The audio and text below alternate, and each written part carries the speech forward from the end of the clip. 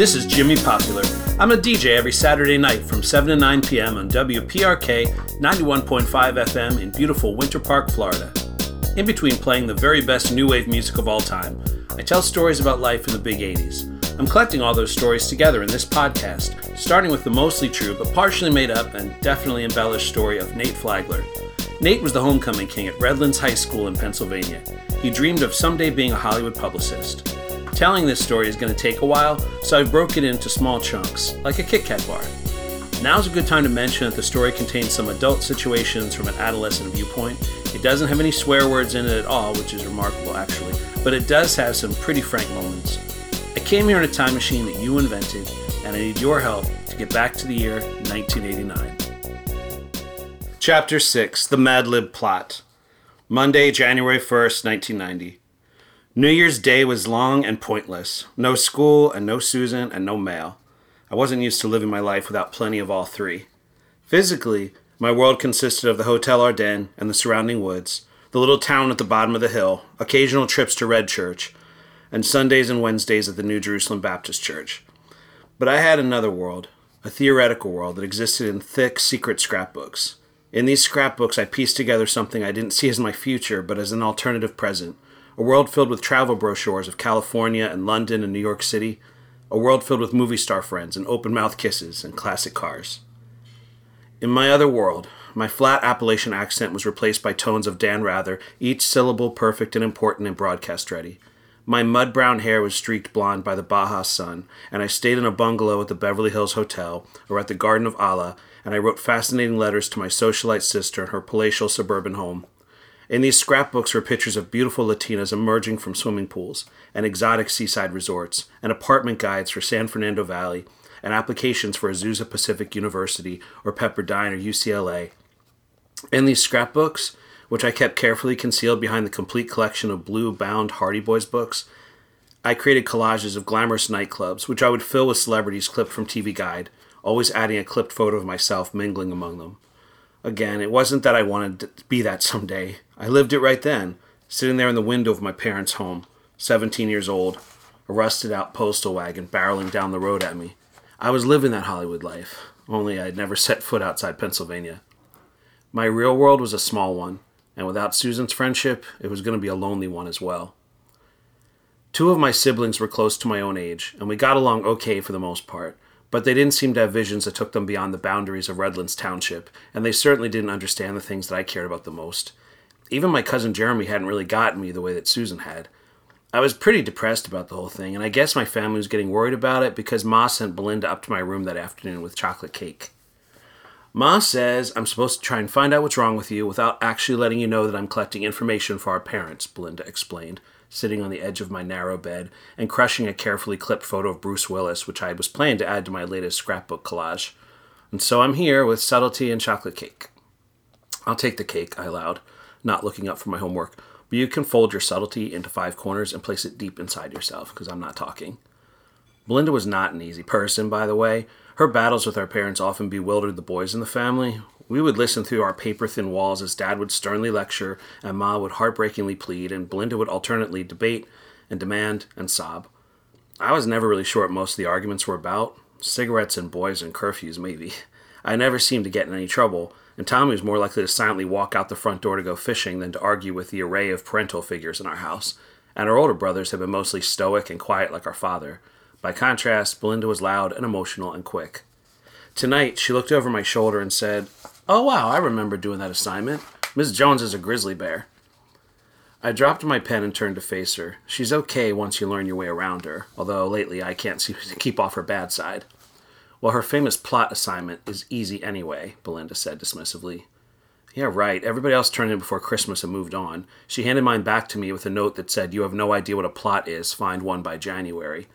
I gestured helplessly toward my notebook. I'm the editor of the school newspaper. I write all the time, and I apparently don't know what a plot is."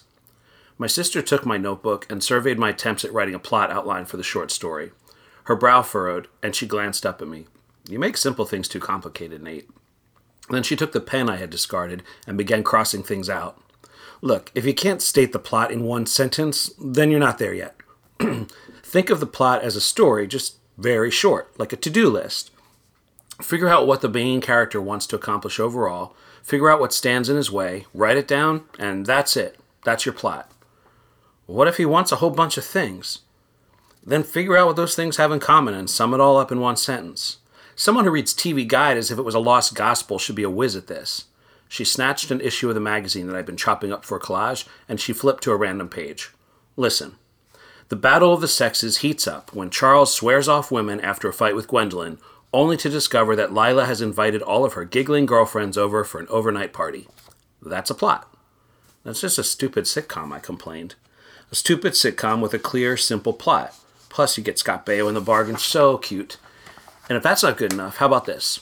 A police chief, a scientist, and a grizzled sailor set out to kill a shark that is menacing the seaside community of Amity Island. Oh wow, when is that going to be on, I asked, forgetting that the TV Guide was about 5 years old. She smacked me in the forehead with the magazine. So pretend your short story is going to be on TV tonight, and write one sentence that will make someone want to watch it, as opposed to a rerun of Charles in Charge. Oh, I don't know if I'm that good, I said sarcastically, but I was relieved for her help. I quickly wrote, a cowboy, a varsity swimmer, and a turtle enthusiast vie for the attention of an evil temptress who is menacing the community of Red Church. Homework complete. Hey, Belinda, I said then, do you know if Tommy has any tattoos? She shrugged. I doubt it. He's not a very secretive person, and honestly, since he knows how much it would irritate Aunt Swell if he got one, I doubt he could resist showing one off if he had one to show, just to rub her face in it. I do not think he would rub her face in this one, I said. Does he like turtles? He likes all animals. He's a vegetarian or whatever. He was a vegan, to be exact. I decided to let it go. I couldn't picture our brother getting a turtle tattooed on his butt anyway, no matter how much beer was involved. Belinda ran her fingers across the completed portion of the scrapbook page I'd been working on earlier. What's this one about? It kind of reminds me of that Clymer kid's living nativity scene at the church. I turned the entire book around and showed her the half-finished tableau. This is going to be a typical Friday night for me when I'm at UCLA next fall. In the foreground, the Santa Monica Pier. In the background, Mulholland Drive. As you can see, Sybil Shepherd and Karen Carpenter are serving trays of grilled cheese sandwiches to my guests, all of whom have one thing in common. If you can tell me what that trait is, I'll reveal my troubles to you. My sister brushed back her long brown hair with one hand and leaned in to examine the page more carefully. After a while, she simply said, well, the question is moot because Karen Carpenter's dead. That's why it's so ironic that she's serving food at my party, I replied evenly. Then I glued on the extremely offensive dialogue bubble I prepared for Karen, which said, touch me when we're dancing, and you'll break every bone in my body. Belinda got up and walked to the window. Well, I don't think that quote's very funny. Susan thought it was funny when I told her about it. You've talked to Susan, my sister asked, surprised. We all kind of assumed that she had something to do with you being upset, that you two fought. Let me guess. She tried to talk you out of your fixation on Judy Harder. I peeled the rude words off the collage and closed my scrapbook. Judy sucks, I said darkly. I'm hilarious. Well, Belinda said, I think Judy's a little fast for you.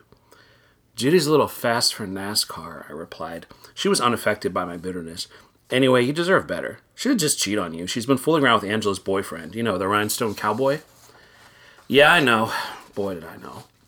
Belinda shrugged. Well, I'm out of that school. I'm glad I don't have to get caught up in those scandals anymore. I'm done with the Harders and the Bextons of this world, and personally, I think Angela deserves what she gets. Why do you hate Angela? Mind your own business.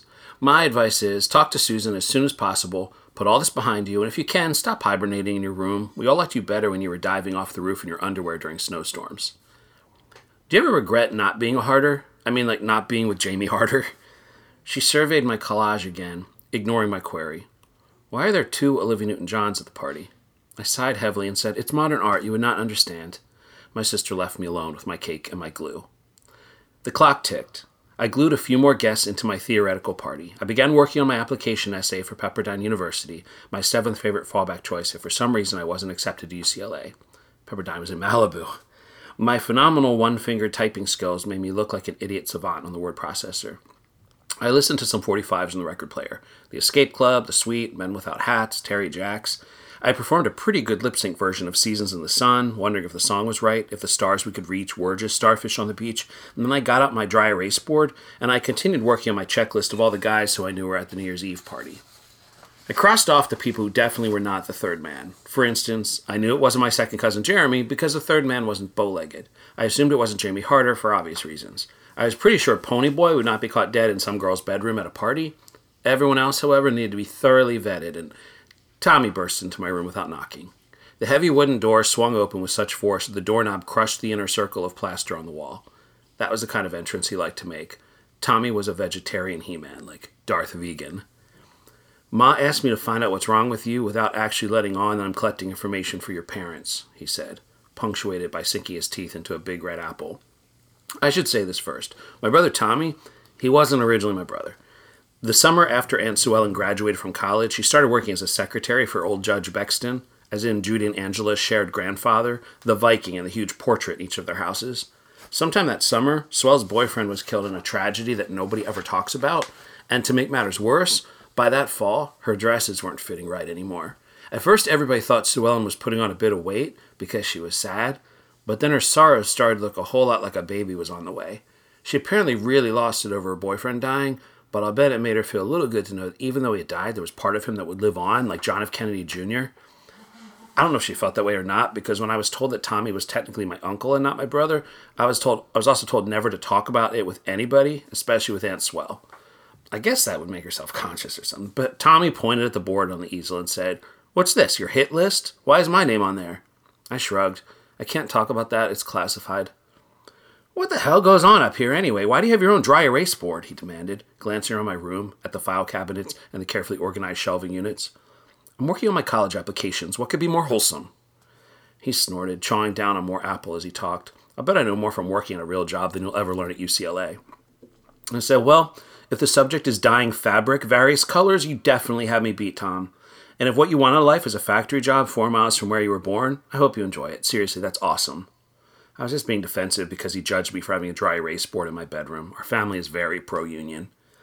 So anyway, Tommy was born, and it was decided that Ma and Dad would raise him as their own so that Aunt Sue Ellen could go back to work as a secretary, which would help her have a good foundation when she finally found a new boyfriend and got married. Only, she never did find another boyfriend, even though she was still pretty then. And she never went back to her secretarial job, even though it was a good one. Everybody thought someday Judge Bexton might even become Governor Bexton or Supreme Court Justice Bexton or Soviet Premier Bexton or whatever, but Sue Ellen stayed at home and helped take care of all the babies, of course, following the grand family tradition of avoiding fame and fortune. And what is it you want to be? Tommy asked, grinning. A pharmacist? Publicist, I corrected him. Right, a publicist. So you'll dedicate yourself to, publicizing things. That's handy. I stared up at him, and he stared back with a maddeningly patient expression of his. "When's the Super Bowl this year?" I asked. "January 28th. You know why you know that, I asked? Because the NFL has a team of publicists. And the reason you know what movies are good to see is that a publicist prepares a press kit and sends it to a reviewer who watches the movie and gives it a thumbs up or a thumbs down. And Leighton Radcliffe knows what beer to take to the reservoir at night because Anheuser-Busch has a publicist. And you know the number for PETA because they have a publicist. And Ronald Reagan was president because he had a good publicist." He was holding up one of his fingers in front of my face. "Do you want to guess which one?" "Whatever, Tom," I said, wondering if he had a turtle tattoo on his ass after all. "Thanks a bunch for dyeing all that cloth green or blue or whatever it is you do for a living. You rock." The only thing about Tommy that didn't match the rest of the family was his blonde hair. Other than that, he had the same Campbell Soup kid face as the rest of us. I'll bet Aunt Sue Ellen's dead boyfriend looked like a surfer crossed with a professional wrestler, because that's what Tommy resembled. He'd gotten expelled from high school just last winter, and he took a job at the Bexton Knitting Mill, sometimes worked over at Uncle Bobby's fixing cars. He liked to drink beer at the reservoir with his buddies, and made a hobby of rescuing injured animals and nursing them back to health. And he liked to get stoned. Like Bob Dylan, I guess, but without the guitar or facial hair. "You get frustrated so easily," Tommy said, "that whenever I'm feeling low, I can just come over to your room and pull your chain and watch the gears turn and the gaskets blow." He was positively glowing at this point, so pleased to have raised my fury. "And you can't even fight a guy like him, because he'll just clobber you with little or no effort and still be smiling when he's done. For all his bad traits, he genuinely liked me so much that it never seemed to occur to him that he was kind of a jerky brother." Tommy was locally infamous for having started a brush fire near Summerland when he was 13 years old. He and Leighton and Kent were aspiring firefighters at the time, and when they failed to contain one of their practice fires, the twins took off running, and Tommy got the sole blame for the destruction of 10 acres of woodland. The only reason he didn't end up in a juvenile detention center was that Angela Bexton's dad owned the land, and I guess decided to forgive him. That was nice of him, right? "You should be more like me," Tommy was saying. As he dug through one of my bookshelves, he pulled out a Kurt Vonnegut book and then one by Tolkien. "This is mine. This is mine. You should be more like how I am. I just suppress my rage and turn into self-righteous anger to be vented on innocent people later in life," Tommy explained. "That's what Aunt Sue Ellen tells me anyway. She thinks I'm going to be a career criminal because I never seem to get mad. Although if he keeps stealing my books from my room, there's going to be trouble." I leaned back against my bed, having completed the application of my fifth favorite fallback school, Biola University, also in California. My parents might be more excited about my impending move to the West Coast if I chose a Christian college, so, My printer began to hum, warming up. "Is it tough on you having her live in the house with us?" I asked. He froze for a second, staring me down. Then he said, "After 17 years, it occurs to you now, tonight, that I might feel a little conflicted by having Aunt Sue Ellen being my birth mother?" I shrugged. "Well, I just never saw a good time to ask about it, so I'm asking now." "I don't worry about it too much," Tommy said. "I'm sure it's really awkward for her more than it is for me. I'm not going to make a big deal out of it, and neither is she. Let's talk about something else." "You have any tattoos?" I murmured, but he didn't hear what I said. "How do you decide you want to become a publicist?" I shrugged, fanning myself with Biola envelope. "Well, remember when I got to interview River Phoenix over the phone for the school newspaper?" Tommy nodded dutifully. I had a limited number of personal anecdotes to share, and my family had been subjected to all of them multiple times.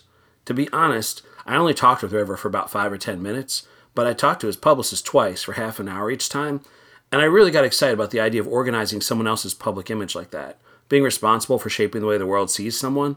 I'd written a research paper on the topic last month, so I was kind of filled with well-developed phrases like that. "Wouldn't you rather be River Phoenix?" "I'd rather be Christian Slater," I admitted. "But since I'm not, I think I could use my creativity to help someone else with their career. I write amazing press releases." "So you're really going to go to Los Angeles to do it?" he wanted to know. "I hope so." Tommy got up. "I'll tell Ma you're just fine. I don't know what she and Belinda are talking about." And with that, he turned to leave. "Hey, Tom," I said, and he stopped to listen. "You should think about what makes you happy. No matter what it is, find a job where you can do it. I mean, unless you really get a rise out of textile dye." He looked at me stonily. What if nothing really makes me happy? What if Sue Ellen's right and all I am is a ball of pent-up rage? Then figure out what makes you so mad and make a career of fixing it. Speaking of which, did you make up with Rhonda yet? He grunted. "No, I got somebody new. She's older. Sophisticated." "Oh, Henry," I replied, which was our family's stock response when we were tempted to take the Lord's name in vain. He took this good-naturedly. "She thinks my job at the mill is sexy. She wants me to sneak her in there one night and do the whole flash dance thing. What a feeling." "Oh, one more thing," I said. "Was Danny Weller at the Harder's party last night?" "Yeah, I think so." I added Danny to my list. "What is that for?" "Was Ray Brower there?" "No. What are you doing?" I added the name to my board anyway and said research. "You are whack," he told me. Then he took the marker from me and crossed his name out on the list. Whatever that's for, it wasn't me. Tommy left the room just as abruptly as he had arrived. And anyway, he was probably right. Only a few moments went by before I felt a shadow fall across my desk again. "Nathan," Aunt Sue Ellen said, standing in the door of my room like an old-fashioned house mother in a cutting-edge fraternity.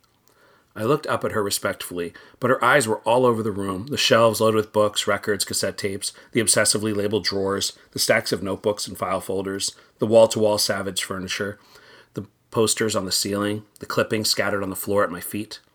She said nothing, just gazed around the room with a sort of constipated expression on her face. I thought I'd help her out by saying, "Ma says I'm supposed to try to find out what's wrong with you without actually letting you know that I'm collecting information for your parents, Aunt Swell." "This used to be my bedroom," she told me quietly, as she crossed to the window and looked out onto the lawn. "Of all the rooms in this house, it has the best view of the road." She stared out at the road, her hands gripping the windowsill. She was losing weight, I noticed then. Weight she couldn't really afford to lose. Anyway, of course I'd always known this room had once been Sue Ellen's. After I was born, she moved into the only bedroom downstairs to be close to the kitchen, and her old room became my nursery. My older brothers called her the burglar alarm because she always reported them to our parents when they came in after curfew, no matter how quietly they tried to navigate the living room. By the time I had set the scrapbook aside and was working on the application packet for UCLA, Aunt Swell walked to my dot matrix printer and she grabbed the fan-folded essay as it jerked its way out over the side of the desk. "Do you really want to go to school in California?" she demanded. I stared at my aunt for a moment and I nodded. "Yeah, I do. I think I belong there. I sure wasn't fitting in that great in Pennsylvania." "You've never even been there. You've never been anywhere near there," she reminded me. "How can you belong somewhere you've never been?" I stretched out across my bed and stared up at the ceiling. By that logic, nobody would ever leave Redlands. "Have you been to the cemetery lately?" she said. "This is where our family's from, where we live, and where we die, for the past 250 years anyway." "Well, something made our ancestors leave Germany," I argued. Aunt Sue Ellen scanned my essay for errors and said, "Yes, extreme poverty, overcrowding, bad government, and they came over as indentured servants and struggled for years. If you go to college in California, your life here is pretty much over. I mean, you can't expect your parents to fly you home every weekend. You'll be there with nobody. Susan's going with me.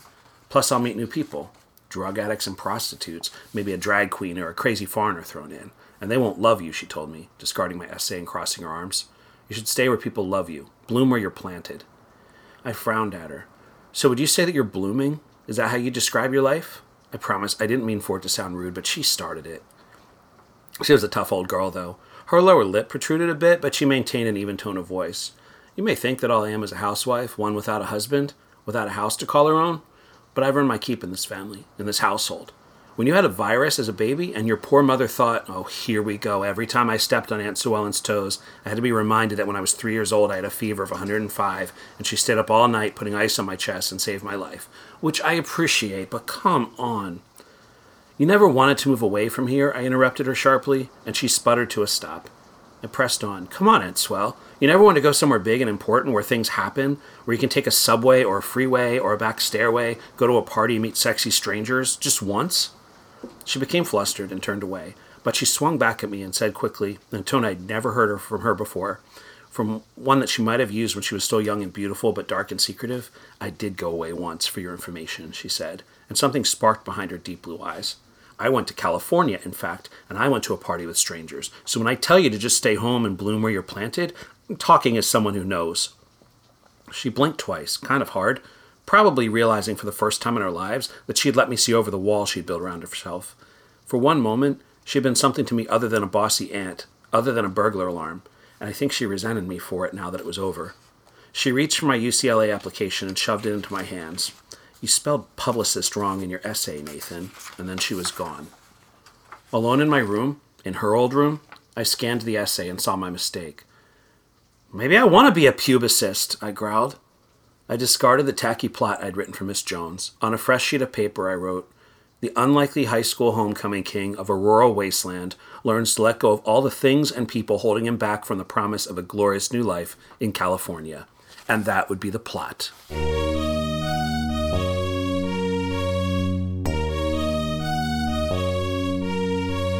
Thanks so much for listening. The Jimmy Popular Show is written by James Brenlinger and produced by Joshua Dobbs. You can learn more about the podcast, the radio show, or my surprisingly large collection of costumes by liking my Facebook page at Jimmy Popular. See you real soon.